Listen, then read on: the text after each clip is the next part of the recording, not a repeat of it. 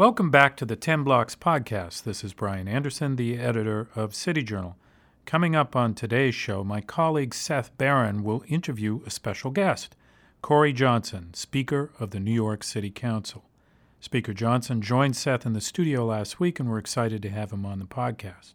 Johnson's been a member of the City Council since 2013, representing parts of Manhattan, and he's served as Speaker since 2018.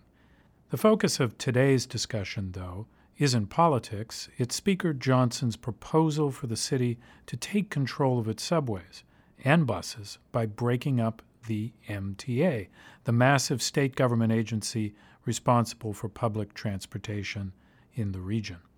More broadly, they'll talk about Johnson's vision for the future of New York City transit, the tragic rise of cycling deaths in the city, and his ideas on how to create a walking and bike-friendly New York. Thank you to Speaker Johnson and his staff for stopping by the studio, and to Seth Barron for conducting the interview. That's it for me. The conversation between Seth Barron and Speaker Johnson begins after this.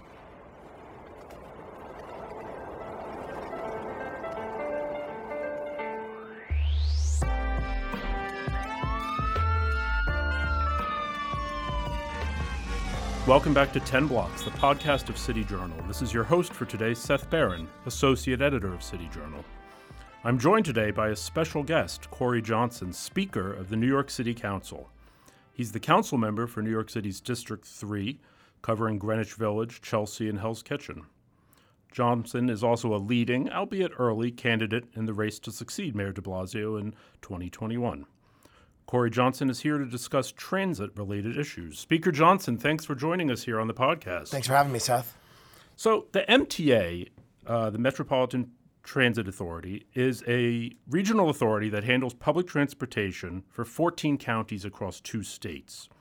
And you've suggested that the MTA, which is the nation's largest transit authority, should be broken up, and that New York City should take direct responsibility for its bridges, tunnels, buses, and subways. What problems would this solve?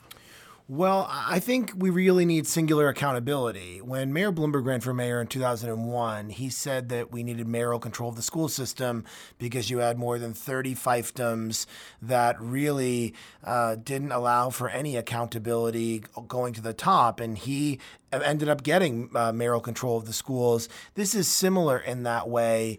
The real issue with the MTA is that it is set up to deflect any level of accountability. And so you have a board. Most New Yorkers, I think 99% of New Yorkers, probably couldn't name a single board member and couldn't tell you how many board members there are. There are actually 17 voting board members, but actually 4 of them only have a quarter of a vote, so it's 14 voting board members. And then there are 6 non-voting board members to make 23 board members. And the governor controls that board and controls the MTA. But most New Yorkers don't understand how these decisions are made. And so what it would do is it would improve it. We would actually have control of our own destiny. Right now, the MTA covers New York City's subways, buses, the Staten Island Rail, the Triborough Bridge and Tunnel Authority, the Long Island Railroad, and Metro North.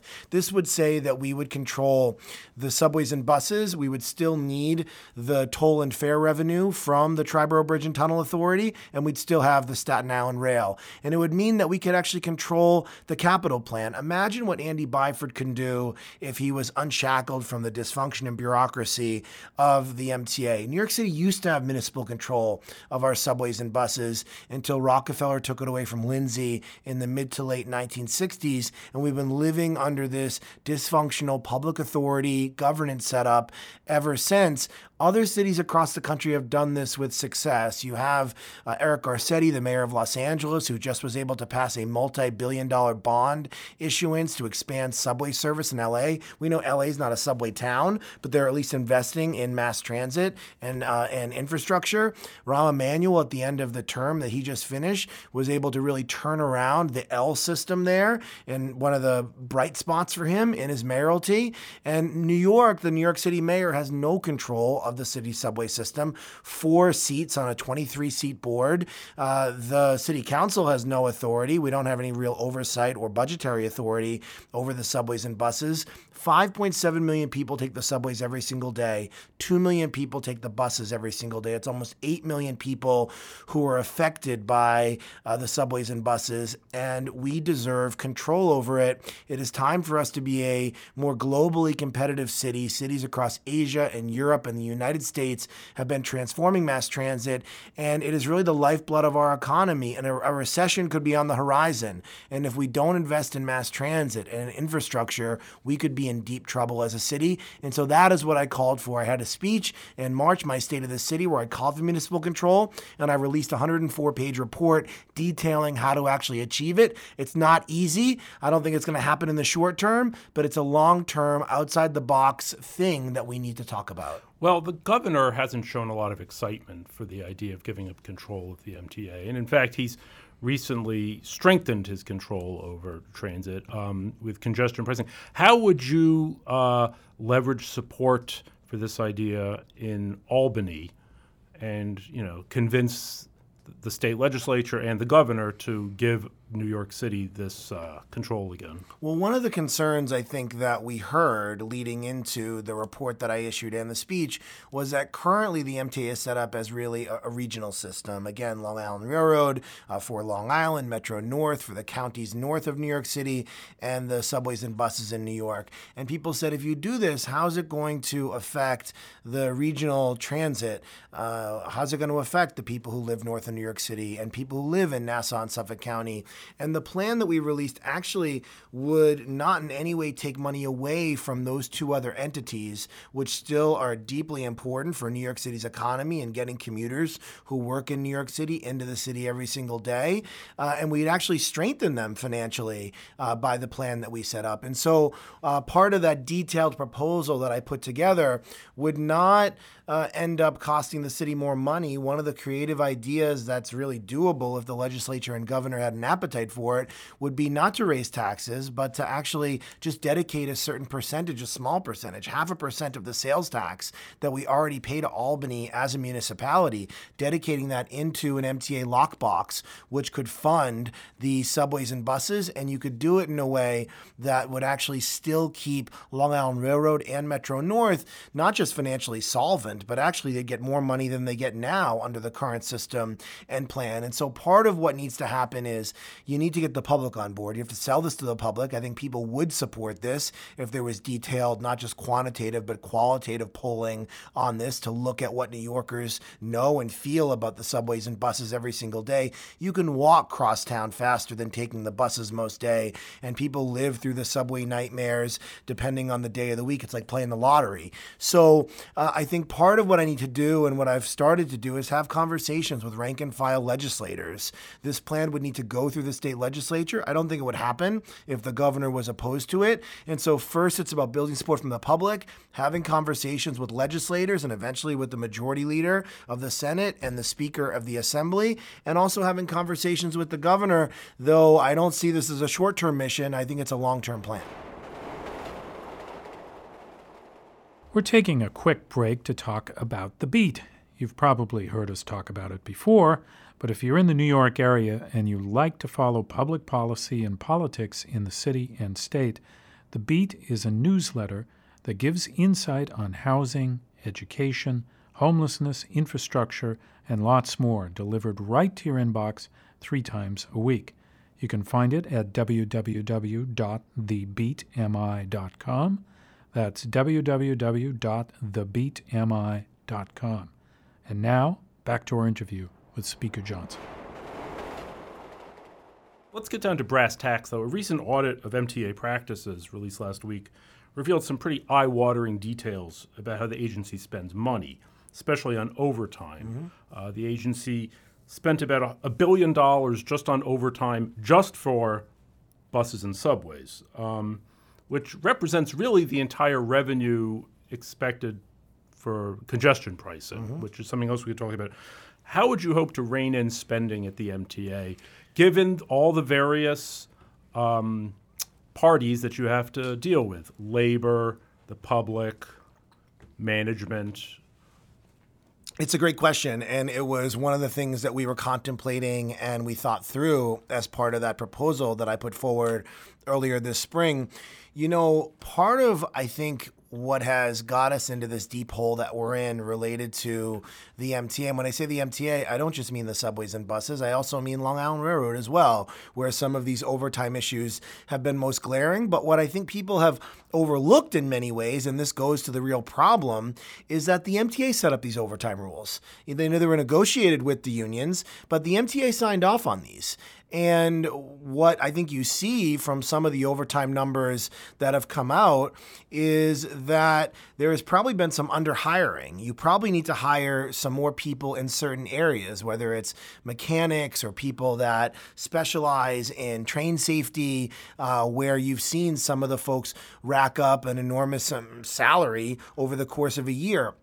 And so what you would need to do is you would need to actually renegotiate labor contracts. And I think that the TWU, the union that represents subway and bus workers, I don't think they're unreasonable. These workers are not getting rich. You would have to have a conversation about some of the work rules. You would have to have a conversation about healthcare. You'd have to have that conversation. I wouldn't want to prejudge what those conversations are. But what we've seen is that, many of these unions are willing to compromise. But I'm not sure you can fault them, at least in this current overtime situation, based off of rules that the MTA agreed to, put in place, and the union has just been abiding by. There has been conversation about maybe there was something corrupt going on. I don't know if that is the case. There's going to have to be some outside law enforcement entity that looks at that. But I think you can have a reasonable conversation with the unions that are involved here to renegotiate these contracts. And there's a bigger issue, I think, at this point. So you talked about that $1 billion in overtime. You talked about how that's the amount that congestion pricing is slated to potentially bring in its first year when it goes into effect in 2021, January 1st, 2021. Well, the much bigger issue here is there has been just runaway spending, not good contracting, really bad procurement. There wasn't design build for many, many projects. And so you had projects like the Fulton Street Station that were way over budget downtown.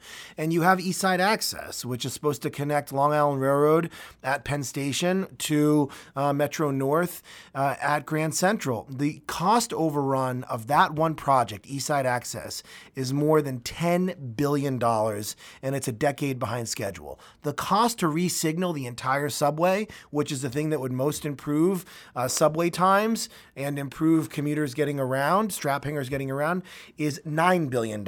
So the cost overruns alone on East Side Access would have paid to re-signal the entire subway system, and it shows how broken the whole process is. All of these pieces, overtime costs, procurement costs, contracting costs, they all fit together. And it's why I think if you had municipal control, there would be one person to point to, the mayor of the city of New York, who, when these things are not going well, could and should be held responsible for that. Right now, it is set up to deflect any level of accountability, and the public is confused by the governance structure that was set up to confuse the public. People have criticized Mayor de Blasio for, he started out strong with Vision Zero, but it seems like the benefits of that have maybe plateaued, and now bike deaths are up this year. He appears to have just given up on congestion pricing and let the state take over. So, in a sense, he ceded control of the city's streets to the MTA. If you were mayor, or if you were in charge right now, what would you do to make the city streets safer and to make traffic flow? Well, one of the things that I put forward a few months ago as part of the speech where I called for municipal control of the subways and buses, I also called for a master plan of New York City streets. And what is a master plan? Right now, we plan our streets in a really piecemeal way. I live in Chelsea. You know the neighborhood well, Seth. And the first protected bike lane in New York City was on 9th Avenue between 14th Street and 23rd Streets. And when it went in, people said, this is going to screw up the neighborhood. You can't have it. We know these bike lanes actually save lives. Protected bike lanes save lives. And so the master plan would set aggressive benchmarks, 50 miles of protected bike lane a year to be newly built, 30 miles of protected bus lanes a year. That would actually, I think, make it safer for pedestrians and for cyclists, and it would speed up bus times across the city. So I think that's what the immediate thing we should be focused on, is actually building the infrastructure, getting buses moving. People keep calling out, and it's important to call out this really appalling and sad fatality number for cyclists, which we're up to, I believe, 19, way more than we actually had for the entirety of last year. But pedestrian fatalities are up 20% this year as well. So it's cyclists and pedestrians. We live in really a walking city. A lot of New Yorkers get around by walking to the subway, to the store, to their kids' school, to the park, and we need to make our streets safer. So those are some of the immediate things that can be done. And again, not to bring this back to the MTA, but it is related in some ways, which is, it makes no sense that the MTA controls the buses that ride on city streets, but the city of New York controls the streets that the buses run on. It shows a total disconnect. Andy Byford, before he came to New York City, he was able to turn around the systems in Toronto, in London, and in Sydney. And in London, the person who runs the Tube, their subway, is also the person that plans the city streets and those buses that run on the streets and the bike lanes and pedestrianization. That job is under one job. It's really sort of a transit mobility czar. And so as part of the speech that I gave, I called on creating a deputy mayor position that would actually run the subways, the buses, and the city streets. We don't have that right now because of this disjointed, dysfunctional system that is set up. So those are some of the things we could do immediately to make our streets safer for pedestrians, cyclists, and to get buses moving. That brings up something that I wanted to ask you about. You're a Manhattanite. You represent Manhattan, and you said the city's very much a walking city, or maybe a biking city. I read that maybe 45,000 people commute to work by bike. That's a lot, but it's still only about 1% of the workforce. If you were to become mayor, you'd be representing 8 million people, 8.5 million people in the outer boroughs, many of whom are very dedicated to their cars. And you've said you want to fight the city's car culture. Mm-hmm. So that seems like an uphill battle. How do you approach this? How do you talk to people in the outer boroughs about that? I don't think they're mutually exclusive. I've called for breaking the car culture, and I should explain what that means. Breaking the car culture doesn't mean you're going to eliminate cars, and it doesn't mean that in places that are transit deserts, I'll give examples like Mill Basin or Fresh Meadows, or places that are beyond the last subway stop on these lines, that we're going to say you can't have your cars or you can't park your cars. What we're going to say is it's time to not allow cars to be the king of the road. And there's a variety of reasons why we shouldn't have cars be the singular priority. Number one, they're inefficient. They're bad for the environment. They are unsafe in many ways. You see the number of fatalities for pedestrians and cyclists, and they don't move the most number of people around. And so when we have a climate emergency, which is what we have right now, you actually want to prioritize pedestrians, cyclists, mass transit users, people who are carpooling, rapid bus transit, all of these things that I think for far too long haven't been prioritized. And so breaking the car culture means, I think, putting pedestrians first, putting cyclists second, putting mass transit third, and private automobile use is still going to exist in New York City. But right now, after, what is it? When was the car invented? 7 decades ago, 8 decades ago, whatever it was. For that long, cars have really been our singular priority. Now it's time to reshuffle that a little bit. We're not going to eliminate cars, but it's time to say, let's also have other things that still get people around in a safe way, that are good for the environment, that are part of our culture in New York City. Let's prioritize those as well. And that is what breaking the car culture is about. That's what this master plan is about. That's what municipal control of subways and buses are about. The most number of people get around every single day by our subways and buses, almost 8 million people, as I mentioned earlier. And I don't even know how you would even add up the number of people who are walking every single day in New York City. Right now, they don't seem to be the priority. It is time to make those folks the priority, while at the same time recognizing there are parts in New York City where people do need cars, are going to use cars. That's still going to exist. It is a neighborhood by neighborhood conversation, but I still think we need really a network of bus lanes, a network of bike lanes, further pedestrianization. You can do all these things in a way that's not mutually exclusive. How about congestion pricing? Do you see that as a revenue play or as a means to restrict cars? I think it's both. Initially it was before this was proposed under Mayor Bloomberg, not even in his last term. I believe it was in his second term that he proposed this. And that was way before we had run up to the summer of hell in 2017 with the subways and buses. And traffic speeds in New York City, car speeds to get around town were much higher then than they are now. And so at that point in time, it was about congestion. It wasn't even about the revenue associated for the subways and buses, though that was going to be something that would be part of the plan. I think it became much more of an urgent matter when we saw significant disinvestment in the subways and buses. We saw speeds going down. We saw Uber and for-hire vehicle companies' explosive growth in New York City. And we've seen our population go up over the last decade or so. So those things have brought us to the point of, I think, needing congestion pricing, though I think a lot of New Yorkers would tell you, folks that live in downtown Brooklyn, folks that live in Western Queens, folks that even live in South Brooklyn would tell you that congestion's not just a problem below 60th Street in New York City. It's a problem all over New York City. This current congestion pricing scheme does two things, and I think it is going to disincentivize cars from coming into the central business district in Manhattan. So hopefully you'll have less cars, less pollution, faster speeds for buses, a safer place for pedestrians and cyclists. But you're also going to have significant revenue that will come in that will be dedicated to the MTA to improve mass transit for the people who use our subways and buses every single day. So I think there is a dual benefit in some ways, and that is what you're going to see. But again, congestion exists outside of this area as well.